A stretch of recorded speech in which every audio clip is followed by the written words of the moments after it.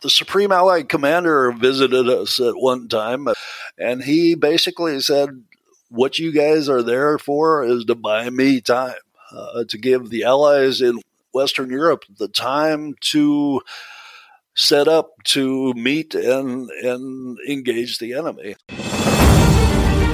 This is Cold War Conversations. If you're new here, you've come to the right place to listen to first-hand Cold War history accounts. Do make sure you follow us in your podcast app or join our emailing list at coldwarconversations.com. James Stayskal served for 23 years with US Special Forces, including 2 tours in Berlin. Special Forces Berlin was a small detachment of 100 highly trained soldiers who, should hostilities break out, were to wreak havoc behind Warsaw Pact lines. The US government only acknowledged its existence in 2014, and James has written an incredible story of how these unsung heroes would have fought and died on what was effectively a one-way mission. Now, if you can spare it, I'm asking listeners to contribute at least $3 per month to help keep us on the air. Plus, you get a sought-after Cold War Conversations coaster as a monthly financial supporter of the podcast. You bask in the warm glow of knowing you are helping preserve Cold War history. Just go to coldwarconversations.com/donate.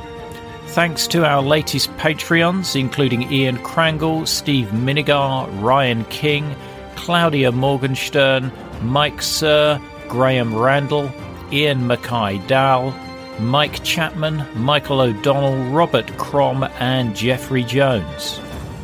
Don't forget, in this episode we have a book giveaway of James's book, Special Forces Berlin. So make sure you listen through right to the end for details of how to enter. Back to today's episode. The story starts with James's initial recruitment into the US Army. We welcome James to our Cold War conversation. I think the best way to put it is that my father recruited me into the Army. My father served in World War II in Europe, and I was always fascinated with the Army, as a child, playing Army with the neighborhood kids. And he was active duty only during the war and during the Korean War. But every summer he would come home from summer camp and bring something back with him. And, whether it was sea rations or patches from units he worked with, a training manual, something like that, he always dumped them on my bed. And one year he brought home a recruiting brochure for Special Forces. I believe this was like 1964, 65. And it was one of these glossy brochures. I don't believe the Special Air Service has them over there, but we, of course, did. But it was a glossy brochure with pictures showing Special Forces soldiers in all kinds of environments with all the strange equipment they used, jumping out of airplanes, using Russian weapons. And that got me really intrigued. I was already very intrigued in things like Ian Fleming. I had read a lot of the books about the Office of Strategic Services, the long-range desert groups, SOE, and things like that in World War II. So I was interested not so much in espionage per se, but unconventional warfare as it applied to the military. What Churchill would call his sort of dirty tricks boys, and that was what it was. I went to college. University, could not decide what I wanted to do, and then said, well, it's about time that I joined the Army. And so I enlisted. So. Right. And presumably you couldn't enlist straight into Special Forces. You were in like a regular unit to start with. That's correct. I came in under the infantry rubric.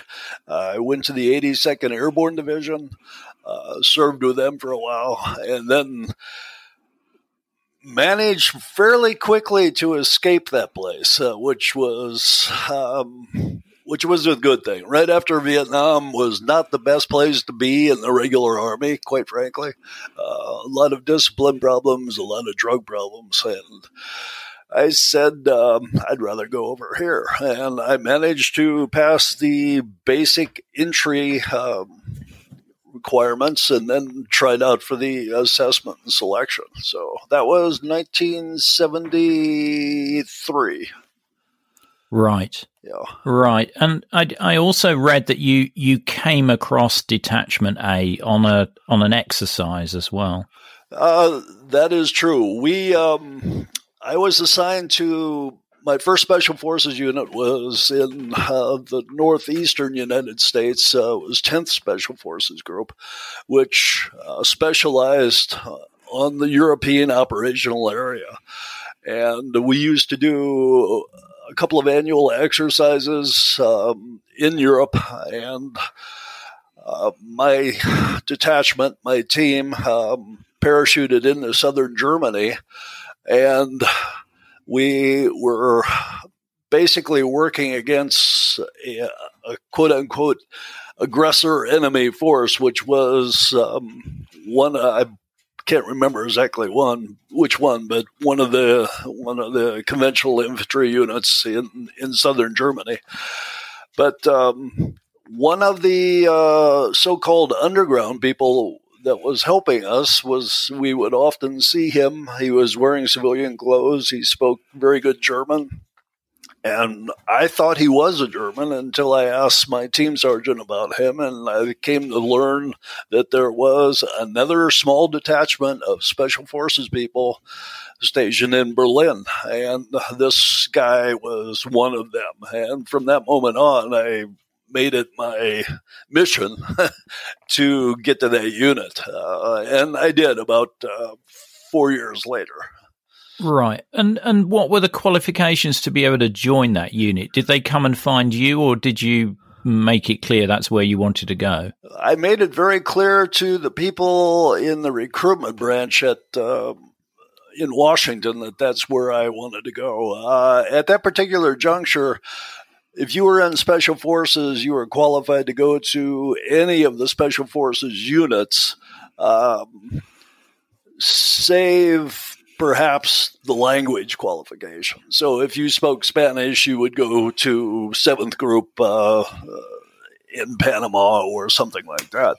10th Group had a lot of European targets. People spoke all the different languages. I, from the outset, strove to learn German, and that was the required language to get to Berlin.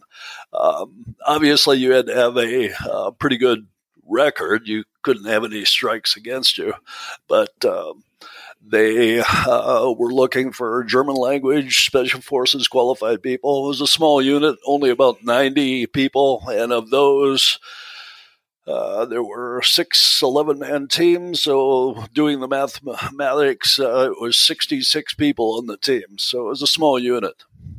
Yeah, yeah. And what were the sort of people like in the unit itself?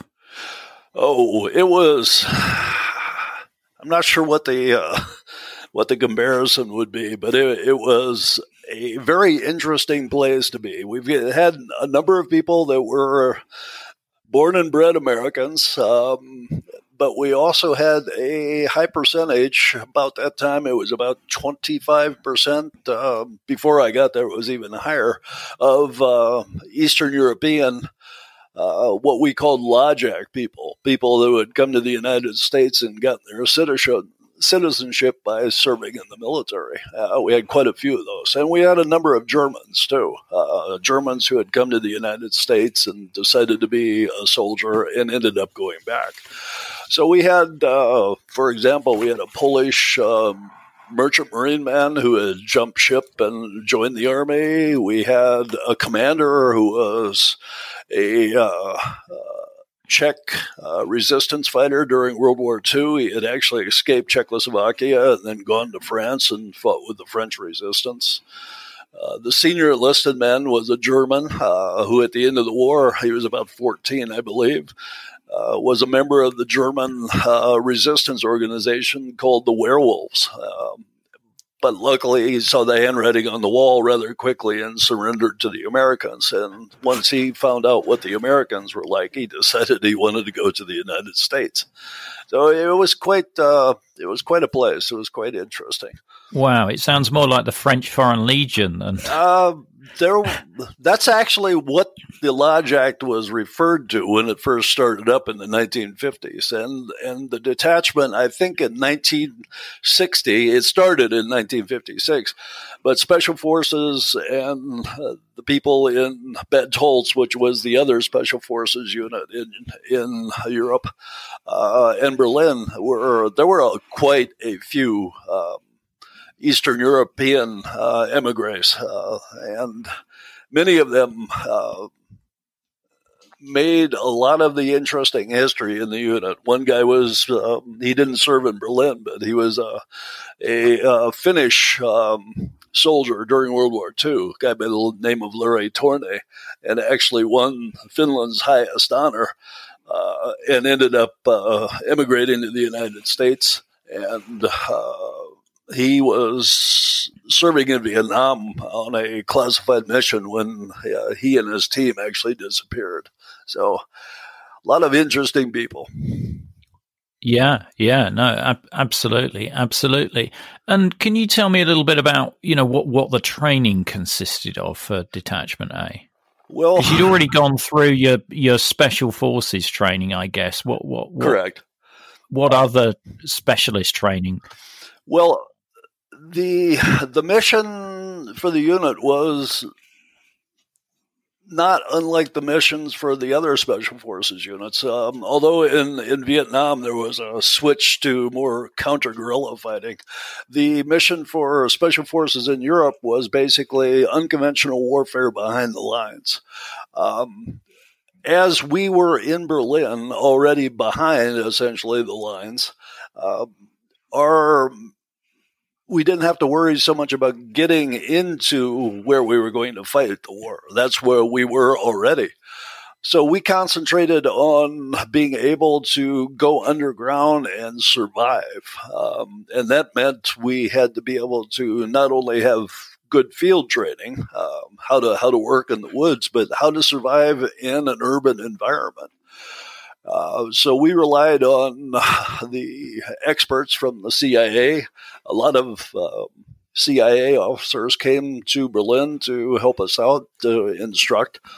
Most of them were former Office of Strategic Service officers, and they would teach things like sabotage, intelligence tradecraft techniques, how to communicate in a secure manner in a city, things like recruitment of assets. We also worked on technical things like breaking and entering, how to pick locks, how to get into a building, how to counterfeit documents. It was a lot easier then.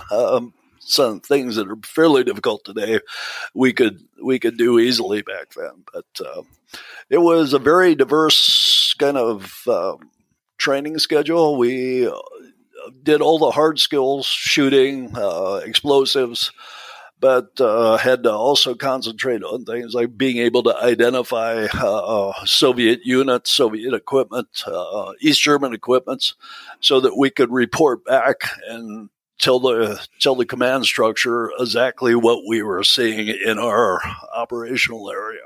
So Right. And so did you have like your own legends, your own fake ID and safe houses and stuff like that? We acquired safe houses. We had IDs. The agency helped us out with that.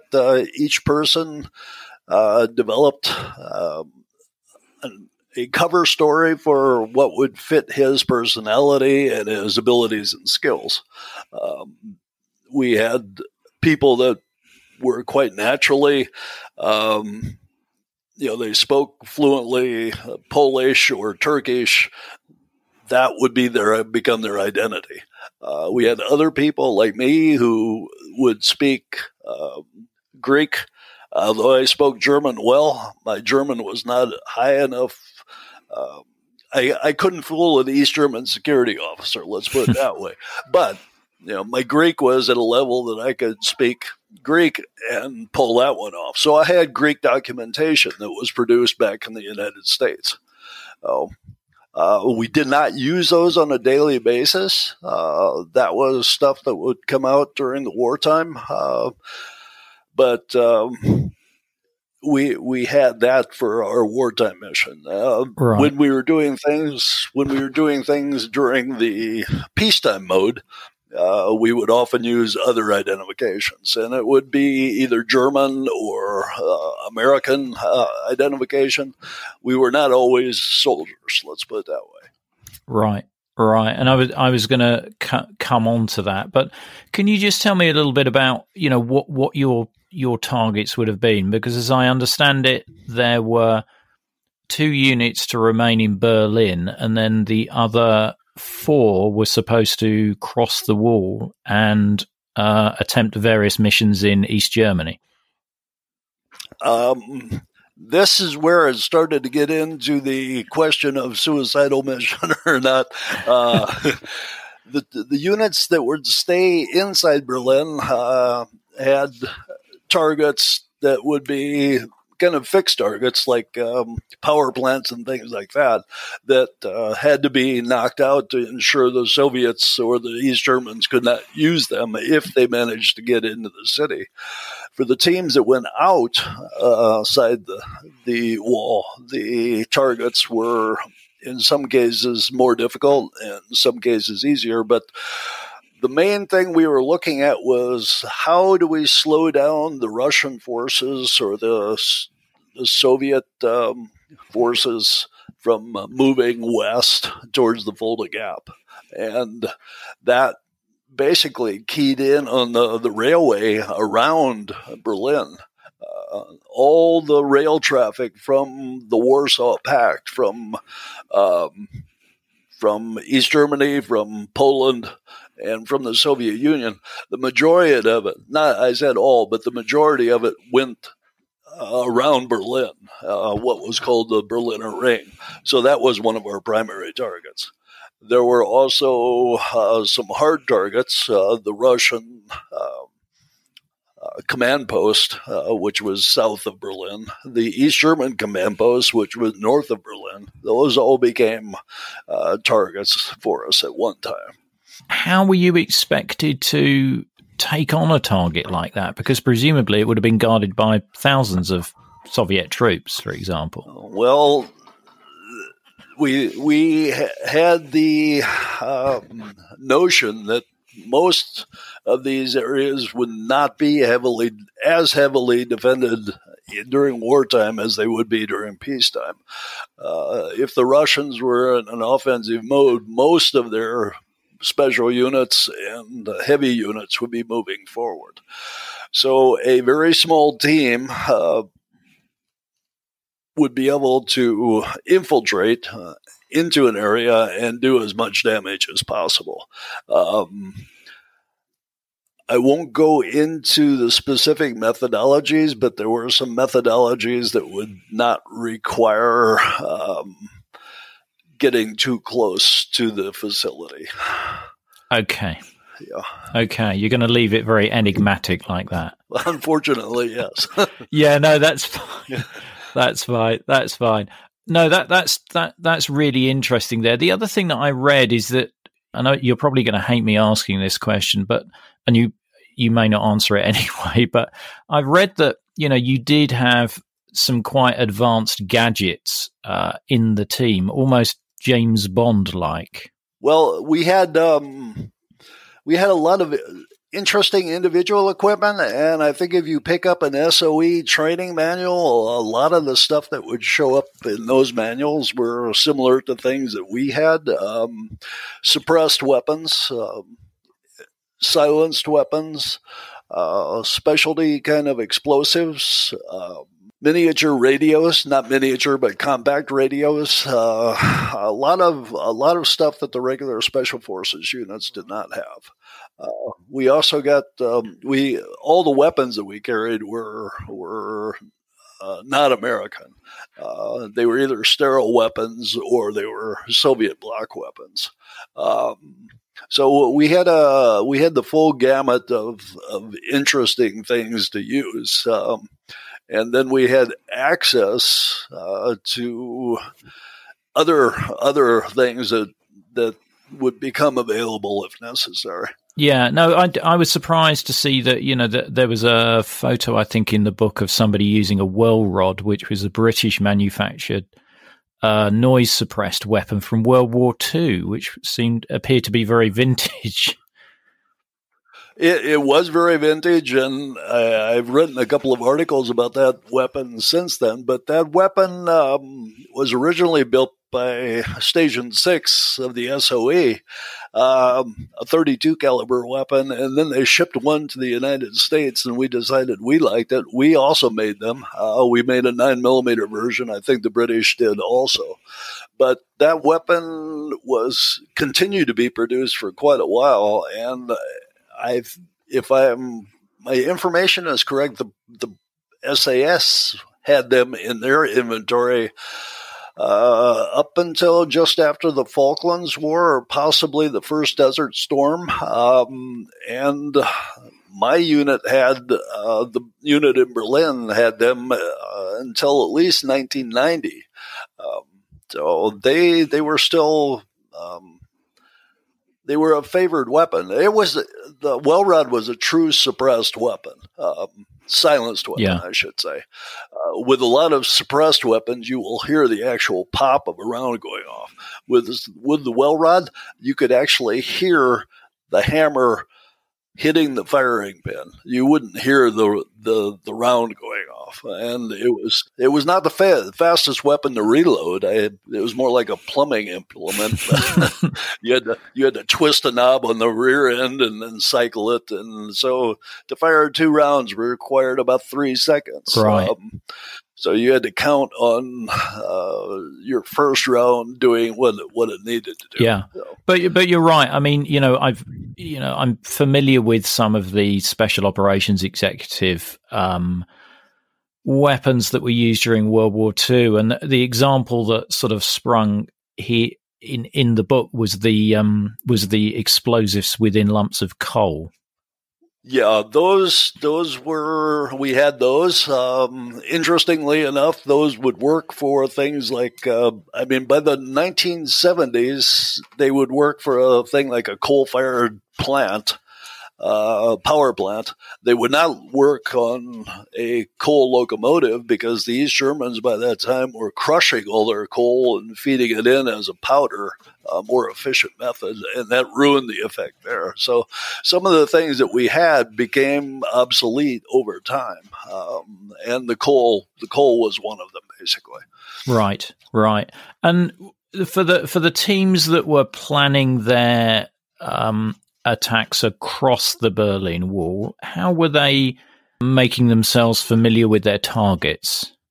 Berlin probably had the highest concentration of intelligence units anywhere in the world at that time, both Warsaw Pact and Allied. And one of the great things about being there is if you wanted to know who lived at a specific location in East Germany, you could pick up a phone book, which had been smuggled across the wall, and check out and see who was there. We had exquisite maps from the Russians, from the East Germans, plus our own maps, British survey maps. Photography was great. And then we had the military liaison mission, which was the Allied missions that actually drove in East Germany. The British had a version called BRICS, the British mission. The French had one, but we had our mission, and we would do exchanges. We would send non-commissioned officer over, and they would act as one of the observers or drivers with these cars, and we would be able to go out with these guys, and they would do their mission, and we would tag along and see what we needed to see. We could get ground photography out of the car, and it was the perfect method to do an early reconnaissance of a target. Yeah. And if you were in one of these teams that was going across the wall, did you knew what targets you were supposed to attack? Hi, this is Rhonda in Virginia, and I support Cold War conversations because I think the work that Ian is doing is critically important. I think it's vital to record the firsthand accounts of people who lived and experienced the Cold War because it illustrates history in a way that a book never can.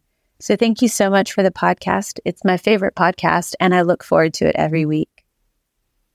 To be like Rhonda and help to preserve these incredible stories of the Cold War, as a monthly or annual supporter, you'll be able to listen ad-free, you'll become one of our community, get the sought-after Cold War Conversations drinks coaster as a thank you, and you'll bask in the warm glow of knowing that you're helping to preserve Cold War history.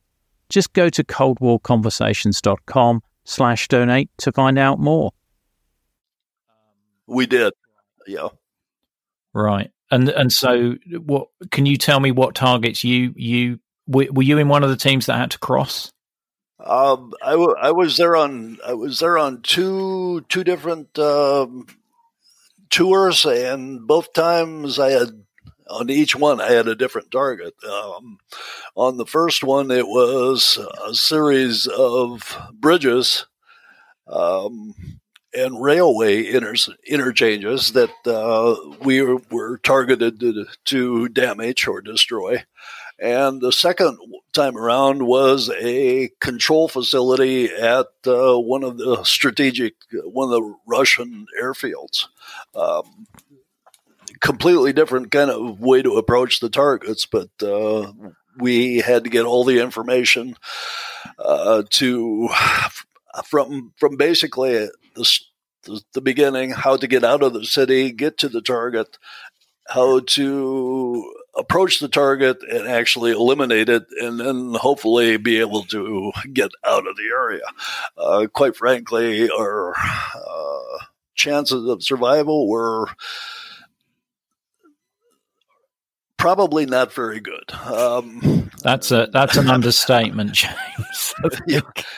And our longevity wasn't real long either. But the Supreme Allied Commander visited us at one time. It was General Rogers, and he basically said, "What you guys are there for is to buy me time, to give the Allies in Western Europe the time to set up to meet and engage the enemy." And so our mission was to delay the Russians. Later on in the 80s, we were issued things like anti-materiel rifles, which I think are better known now as the 50 caliber sniper rifle. The idea was to engage the Soviet strategic rocket forces behind the lines, the Scud missiles. Like the SS-20. SS-20s, the Scuds, everything. A single round in a Russian rocket would destroy it. If you penetrated the skin of the rocket, it was no good. And when you can shoot a target from 2 miles away, it's hard to defend against. Yeah. So in terms of, I mean, I talked about you crossing the Berlin Wall, which probably makes it sound far easier than it would have been at the time. But how were you going to get over or under the wall? How did you plan that?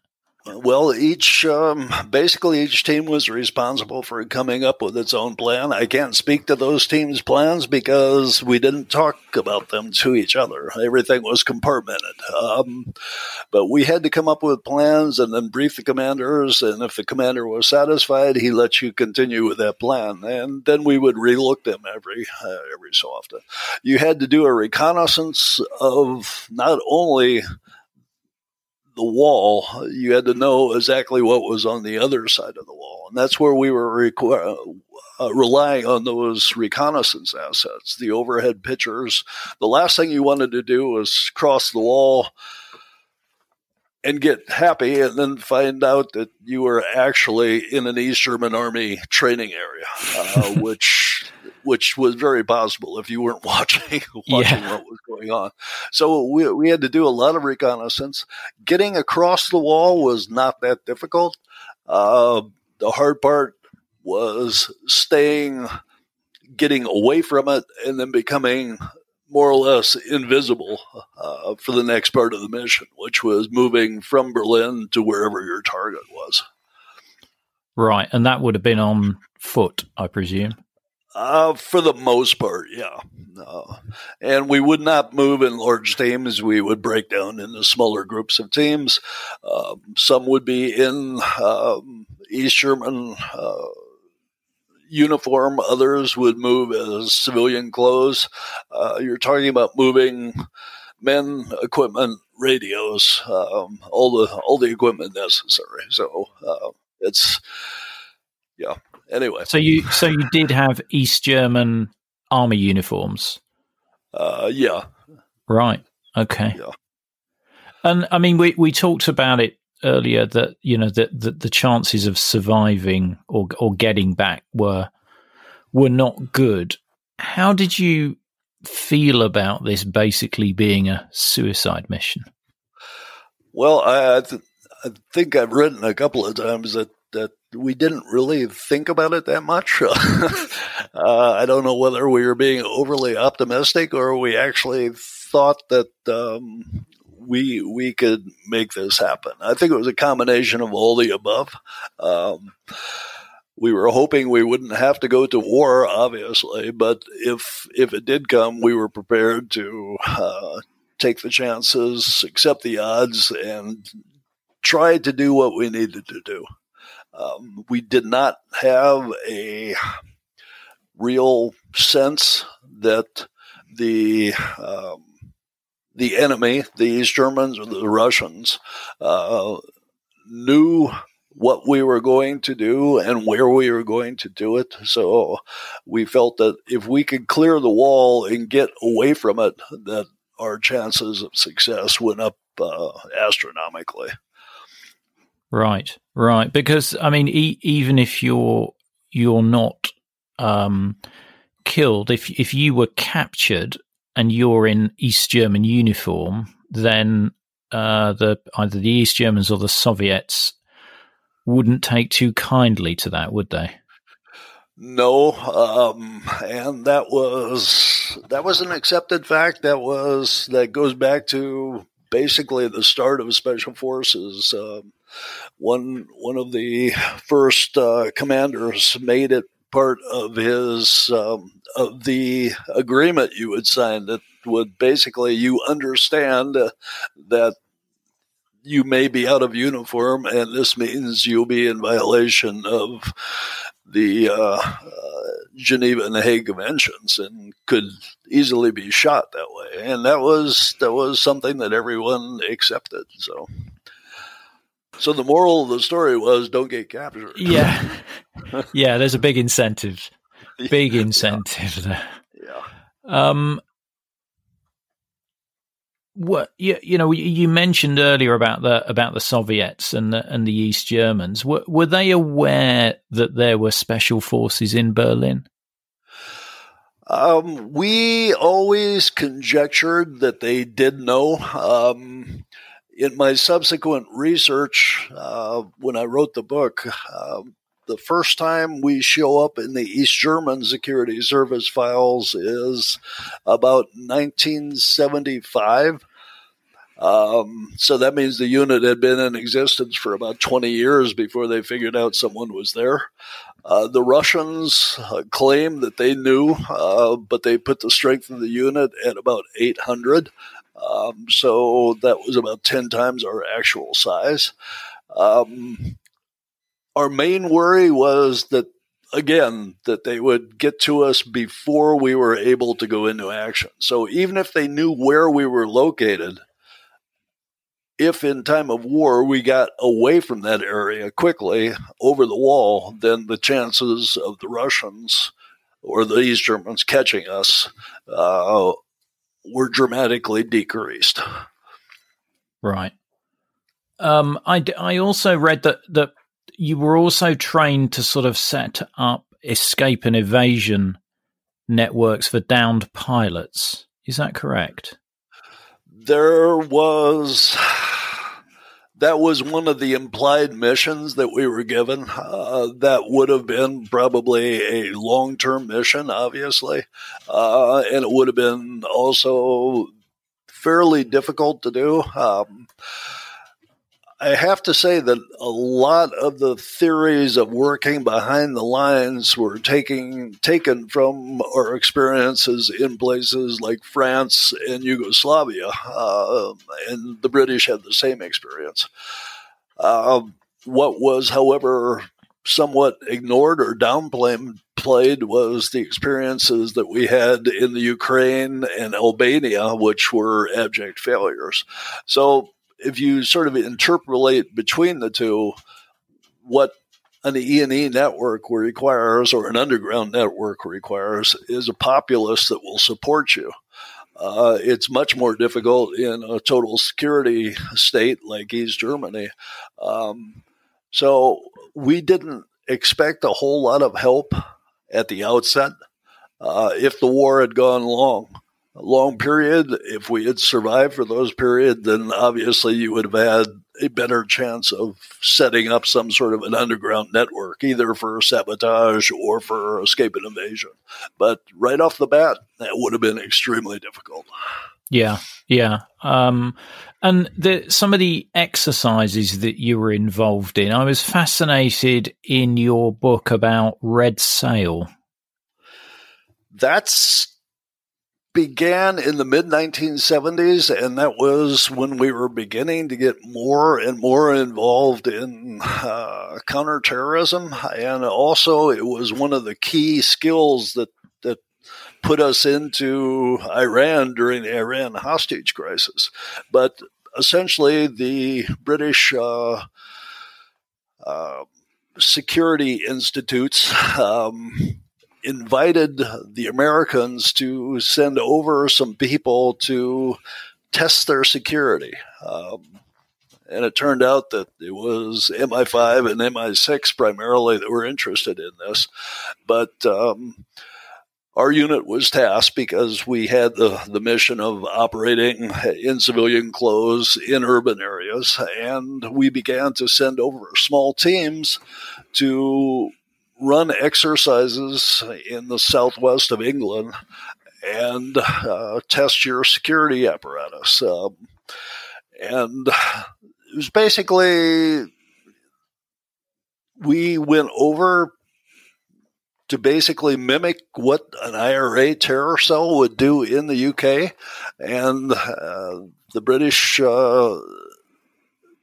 organizers would give us specific objectives, and then we would try to carry them out. It ran the gamut from sabotage of a power plant to going in and doing a exfiltration of a prisoner outside of from a British police headquarters, things like that.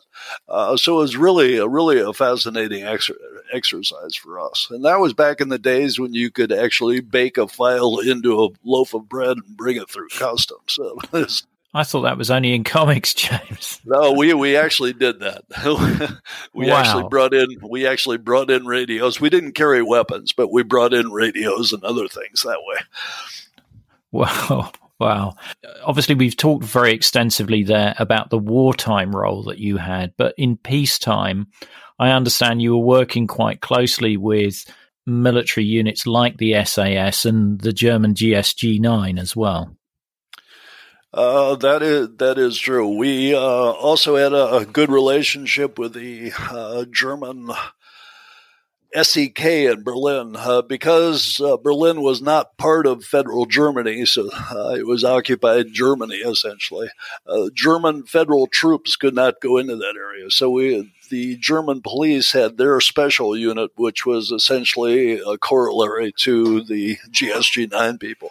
But we have always operated with Allied forces, Allied Special Operations Forces, and naturally the SAS was one of them.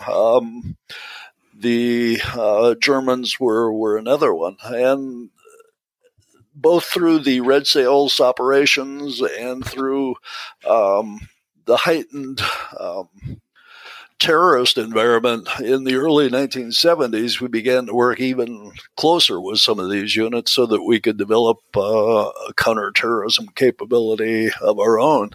And Berlin was actually the first Army unit that was tasked with counterterrorism as one of its missions. And the Red Sails exercise was a very good demonstrator of how it's necessary to think and act like a terrorist if you're going to be able to counter them. And so that those kind of exercises were perfect for the unit. And we built up our clandestine skills, and then we built up our tactical hard skills. A lot of our shooting techniques came from the SAS, the close quarter battle techniques.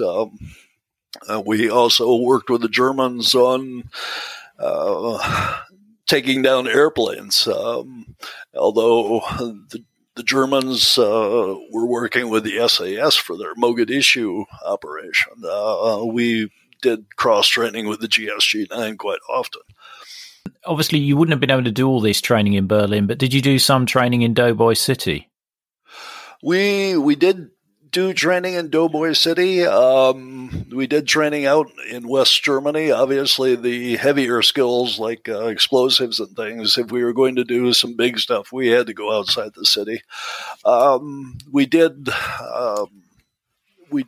exercises in Western Germany, but we did have one really interesting opportunity in Berlin.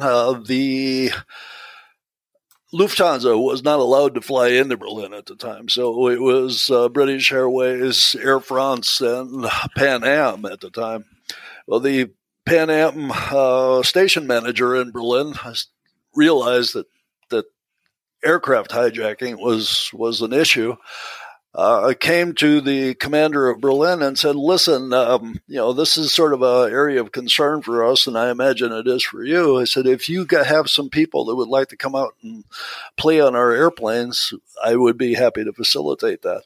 So he set it up that we could go out to Tegel Airport and actually do practice runs on their airplanes at night off in one of the corners of the airfield. And then slowly we also got people into Pan Am uniform, and we were working on the active runways as Pan Am employees.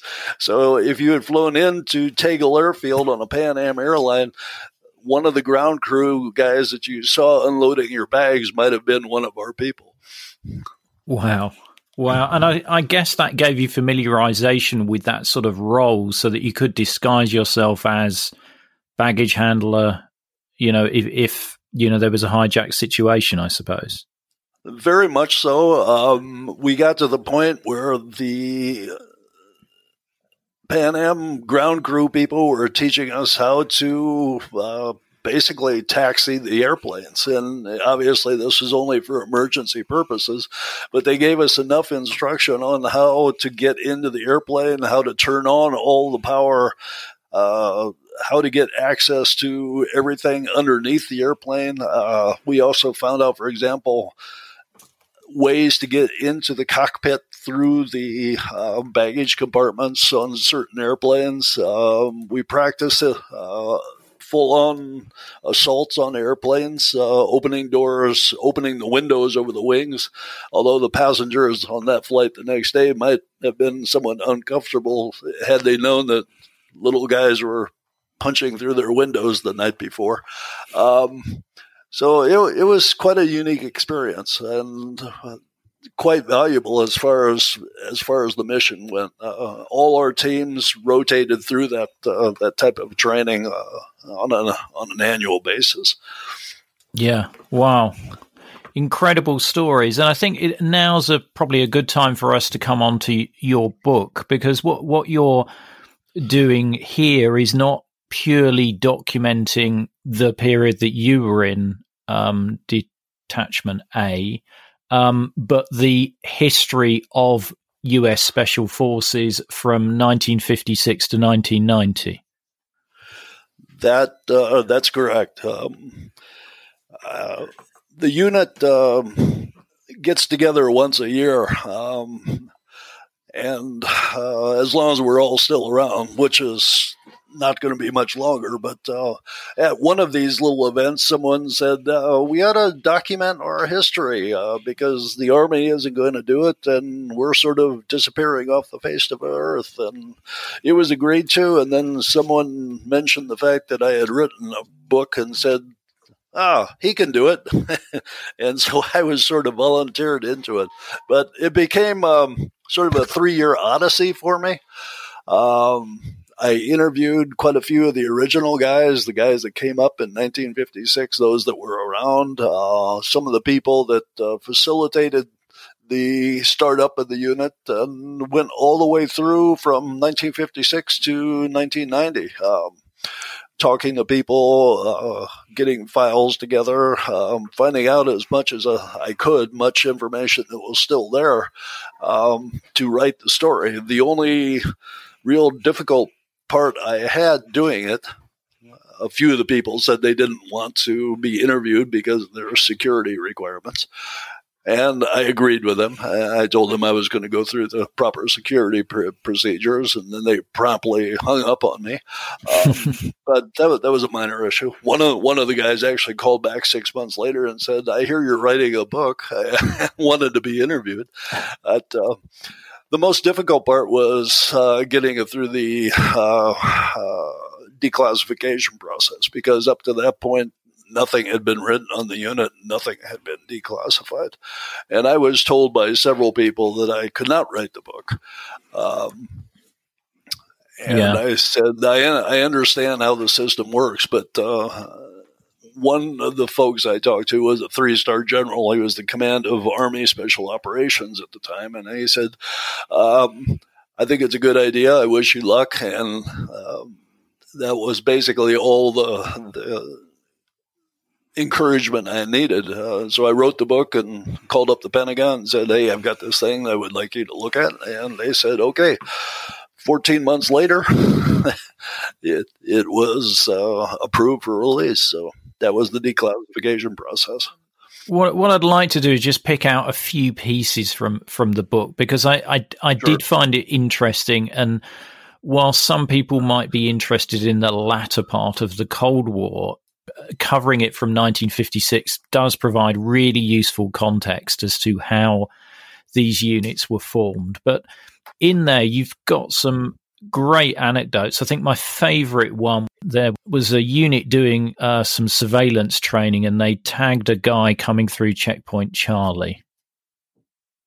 And they ended up in a cafe later. Can you just describe that one? Well, that... as I mentioned before, Berlin was a focal point. I think Vienna and Berlin were two of the big focal points in Europe for espionage, but there were always something strange going on in the city. And this gentleman was in the unit in the early 60s and was doing some training with some of our friends from the States. And they decided they were going to watch the checkpoints where people crossed over from east to west. And they picked up a gentleman and began to follow him, a team full of, I think, 5 or 6 people, he said. And they spent most of the morning following this gentleman around. And at some point in the game, they realized that he was playing a game with them. And he would disappear, and then he would reappear in front of them, and they would follow him along. And finally, he went into a restaurant, and they decided, well, we've got to go see what he's doing. So they sent a couple of people into the restaurant, and they sat at different tables. And before long, the gentleman they had been following got up and came over to one of the members of the surveillance team and said, "Hey, I'd really like to talk to you guys. Would you come sit with me?" And it turned out he never admitted which side he was with or who he was working for, but he proceeded to critique the people that were in the restaurant for a couple of minutes, and then they went outside and they practiced surveillance techniques with him being the instructor. So they went off at the end of the day, not knowing if they had been following a German, an East German, or a CIA agent or something else. But it was one of those just totally unique experiences. I'd love to believe that the guy was from the Stasi. At that time, yeah. I mean, I had a couple of incidents myself. We were doing doing a practice run downtown once, and I was watching a meeting between one of the guys in the units and another target. Let's put it that way. He was in a restaurant or an outside restaurant, and the restaurant was inside of an atrium, and there were several restaurants around, and I was off to the side trying to take pictures of our guy talking to one guy when I noticed another guy that was sitting in the middle of the atrium that had a briefcase next to him, and he kept very discreetly turning his briefcase sort of on an arc to cover a different restaurant. And I'm going, well, that's kind of odd. And then he turned it a little bit further, and I could see from where I was with my telephoto lens and my camera, I could see an aperture on his briefcase. This wasn't a guy that was from anybody I knew. It wasn't out of our unit. It was another guy surveilling a different meeting at a different restaurant. I took pictures of him and then turned them over to our local representatives, and they said, "Thank you very much," and shut the door in my face, and I never heard another thing about it. But I like to think that this guy was probably, he might have been a West German security guy. He might have been an East German Stasi officer. I never found out. But those kind of things happen all the time. Well, the Berlin does have this moniker of city of spies, and that story definitely illustrated that well. One of the other stories that I hadn't heard of was the trash can nukes. Can you just share a little bit about that? We're going into sensitive territory, so I'll tell you what I can. In the late 1950s, the American Army decided that they needed a very powerful weapon to use on the ground as a way to deny an advancing force access to things like bridges. And basically what it was an adapted nuclear weapon. The original one was an adaptation of a nuclear bomb, a small one, and it came in 3 different pieces. It would be assembled in the field, and the idea was that they would give it to combat engineer units who were trying to slow down the Russians, and they would be able to take this device, assemble it, and quickly put it under a bridge and destroy the bridge. That was a great way to knock something down quickly. It didn't require thousands of pounds of explosives, but naturally it was a nuclear weapon. Well, before too long, somebody came up with the idea and said, well, if you can give it to the engineers, why not give it to the special operations folks to do similar things, but behind the lines? So a version of it was built and tested. the Navy underwater demolition teams, which later became the SEALs, were involved in the testing. But because of the classification of the weapon, which was above top secret, the only special forces unit that had people that were completely cleared to do it was the unit in Berlin. So they called on our unit to do some of the initial testing. This was 1956, 1957. And so we did actual tests, or the unit did actual tests by outfitting a team with a weapon, jumping it into Germany to hit a notional target in southern Germany, and then they were graded, of course, by the people that watched it, all to see whether or not it was feasible. It was feasible, and it eventually led to the development of a smaller nuclear device, which was called the Special Atomic Demolition Munition, which was probably the actual weapon that got the name trash can nuke. The first weapon they tested was about 400 pounds total and required 4 people to carry it. The second weapon they developed was smaller, more efficient, smaller yield, but it only weighed 50 pounds and could be carried by one guy. So that weapon remained in service for quite a while. It's only been, I think it was withdrawn from service in the mid-1980s. Right, because I saw some photos of parachute drops with one of these sort of looked like dangling from the parachute's leg. Yeah. Well, when as far as the American way of jumping in, we strap all our equipment onto a lowering line harness that is carried underneath your reserve parachute when you jump, and then it is let loose so that it dangles below you about 30 feet. That way, when it hits the ground, you're behind it, and you don't have to try to land with an additional 100 pounds on your body. So that was the approved method for getting these things in. Anyway. Yeah, it's just the thought of even having a small nuclear weapon dangling 30 feet below you and dropping by parachute must be quite an unnerving experience. One that you were probably glad that you didn't have to do in any of your training. Yeah. I think the biggest question for the guys was whether or not the timer on the thing actually worked, because a lot of guys would question this. So you want me to put this in for 10 minutes and then hit the button and leave? And it's not going to go off. And the guy would say, that's right. And I said, I'm not so sure I believe you. Yeah. Get rid of the witnesses at the same time. Absolutely. That section on the Iranian hostage crisis quite interesting, because I was probably late teens when that happened, and I remember very vividly the news of the crash at Desert One, which was one of the landing points, and then the mission being aborted. But what I hadn't realized is there were some Detachment A guys still in Tehran.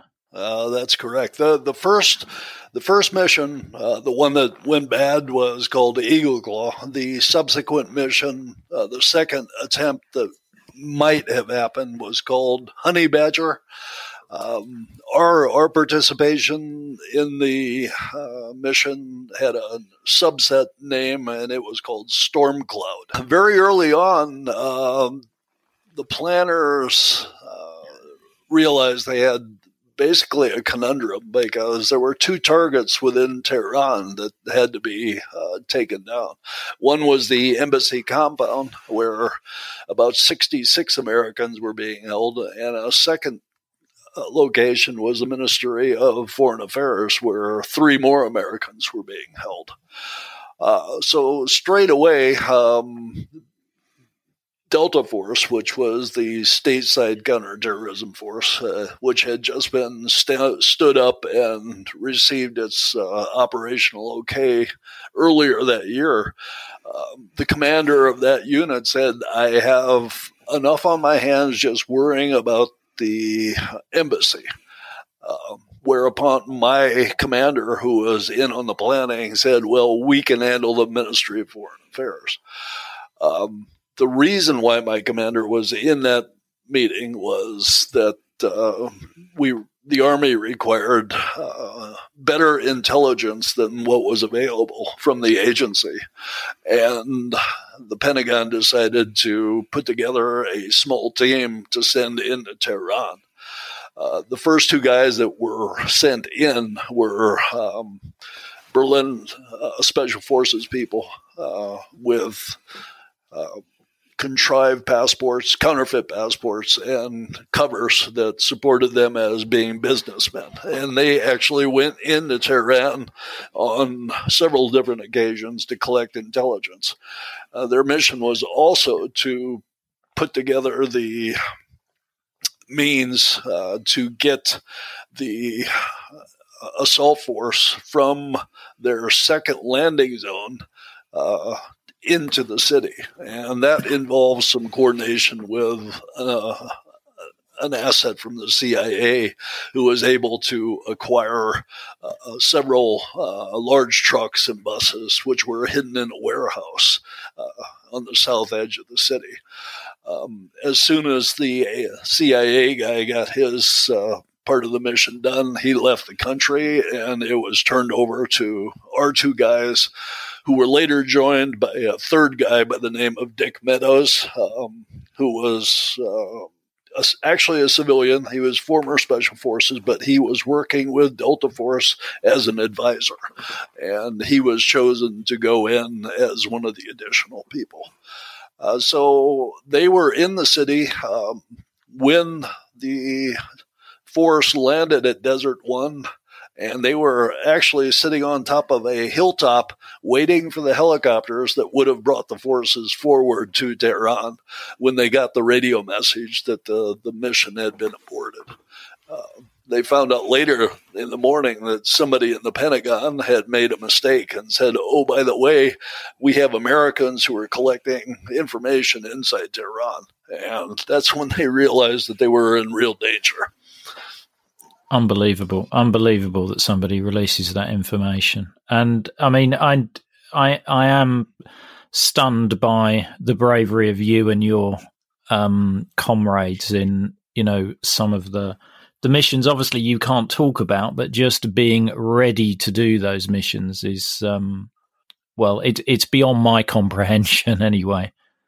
So some people would just question our sanity. One of them being my wife, but I would note that we're coming up very quickly. April 24th, 25th, 26th is the 40th anniversary of the attempt, the Iran rescue attempt. So wow, that's coming up soon. So okay. I found interesting what was probably almost your last operation, which is at the fall of the Berlin Wall, where the unit has changed name by this point because the press had discovered information, or somebody had released information to the press about the unit in the early 80s, I think it was. So yes, that's correct. So the unit's then renamed to the Physical Security Support Element, which is suitably anonymous. But when the wall falls, you're helping the Allied Refugee Operations Center, who were basically set up to sort of like filter refugees as they came through, and they were obviously overloaded when the wall opened, and so that the unit's looking for what I would call persons of interest as they come across through the wall. That's correct. They're basically scanning everybody that comes through, giving them a basic set of questions to answer to determine whether or not they might be of interest to the intelligence collectors. And most of the people that came across were basically East German citizens who were looking for a better life and just wanted to keep going west. But occasionally they would come across some interesting people. I think one of them was a senior officer in the East German Army who had access basically to not only all the telephone numbers of anybody anyone who was important, but he had access to a lot of the training documentation for the East German military, which was, of course, very interesting to the military intelligence people and the CIA at the time. Very interesting time to be in the city, both to know that the wall is falling and then actually meeting some of these people that were on the other side, both the normal citizens. And one gentleman comes to mind was an elderly East German that came across all by himself and just happened to mention that he had spent the last number of years, 10 or 13, I believe, in prison. And it turned out that he had just been released, and he was of interest because he had been an asset. He had been a spy for the CIA and was arrested by the East Germans. So the CIA was, of course, very interested to meet with this guy and to help him out in his new life. Wow. I hope he got his CIA pension then. Yeah, I would sincerely hope so. One bit I did like about that story is you said that the French were interested in a slightly different category of East German. That was a very offhand statement, which I may have. I didn't embellish it, but it was the French were very interested in the younger females that came across, probably more so than the people of intelligence interests. So I think they were at the point where they said, well, the Soviet Union and the East Germans army is no longer a threat to us, and we'd rather see if any of these women are interesting or not. One would say that was typically French, but I'm not sure. Well, yeah, let's not get in too much international stereotypes there. Were you in Berlin when the wall came down? I had been transferred out of the unit. I was in the United States. I had just joined with a new unit when a friend of mine called me and said, turn on the TV. And it was November 9th in the States. And I turned it on and saw, I think it was Dan Rather in front of the wall, exactly, and said, oh, that's interesting. I called up Pan Am, got a ticket that evening, and was in Berlin on the 11th, standing at the foot of the wall. I went back over so that I could take part in it. Wow. And that, can you describe any of that experience? Oh, it was just crazy. Of course, the East Germans were ecstatic, belying all the problems that lay ahead with the reunification. But I think at that point, nobody really understood what was happening. But going into East Germany, I had been there many times before, obviously, through my career. But going back over there now, and the government is basically coming apart at the seams. It's just a totally strange atmosphere. And I'm walking in one part of the city right in front of the Berlin Gate, and people are starting to sell stuff to get money. Western Germans and Americans and Brits are coming across to buy things, obviously, because it's a whole new economic paradigm. And I am looking at some things that people had set out, and one guy came up to me and said, would you be interested in buying some military equipment? And I said, well, I don't know. What do you got? And I said, well, I have a T-72 for sale.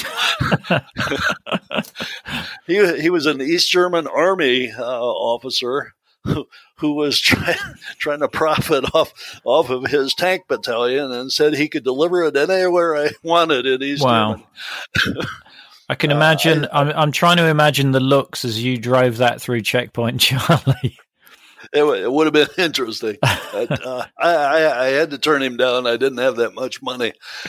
He probably sold it to somebody else. But yeah. It was a wild atmosphere, party atmosphere. I think that part of it would last for about 6 months until the reality of the world set in. Yeah. What would you say was the best thing about being in Detachment A? The best thing about Detachment A was, I think, beyond the camaraderie, which was incredible. It was probably the most unique unit in the U.S. Army from the 1950s to 1990s. It was definitely the most unique. It was sort of a hybrid unit between special forces and intelligence, sort of a modern day version of the Office of Strategic Services. Basically everything that I had imagined when I first saw that recruiting brochure my father brought home. It was a great place to be. Being in Berlin, in that, some people didn't like it. A lot of guys would come there and they wouldn't last for long because you were in sort of we had what we called wall fever because we were closed in a small space that was sort of oppressive. And you knew on the other side of the wall were a whole bunch of people that wanted to kill you. But being inside the city was, there's not a great deal to do. You couldn't go hunting and fishing very easily. A lot of the guys didn't like being in a city all the time. Myself, I really enjoyed it. I thought it was the atmosphere at the time was it was like being in a Le Carre novel almost. Well, you were in a John Le Carre novel. And what would you say was the worst thing about being in Detachment A? I'm thinking, which is interesting because I actually have to think on this one. I can think of one really bad moment, and this actually has to do with Air Forces, was 1979, Warren Point in Ireland, when the 2nd Parachute Regiment was ambushed and a number of 2 para guys were killed. I think 20-some British soldiers were killed. There was a double explosion, wasn't there? There was an initial one, and then the IRA set off at another one where they knew that people would take shelter. And that was the same day that Lord Mountbatten was murdered. It was bad because 2 para had just come from a rotation in Berlin, and we managed to make a lot of friends in 2 para, and a number of them were lost that day. That's probably the worst. That was the worst experience I had there. I've really enjoyed speaking with you. That it's been a pleasure, but it has been an honor as well to speak to somebody who's been in a very select band of soldiers that have served in Detachment A. And I do recommend to my listeners your book. It's called Special Forces Berlin, Clandestine Cold War Operations of the U.S. Army's Elite, 1956 to 1990. There will be links to the book in the show notes, and we are also doing a listener giveaway. So make sure you check out the show notes for details of that. But James, thank you very much for speaking to me. Ian, it's been a pleasure. I enjoy talking about the unit, as you can tell. Most importantly, the guys that I served with deserve all the credit. It was an amazing bunch of people to work with. My career in the military was great, but I count my service in Berlin and the people I met there as the highlight of my military career.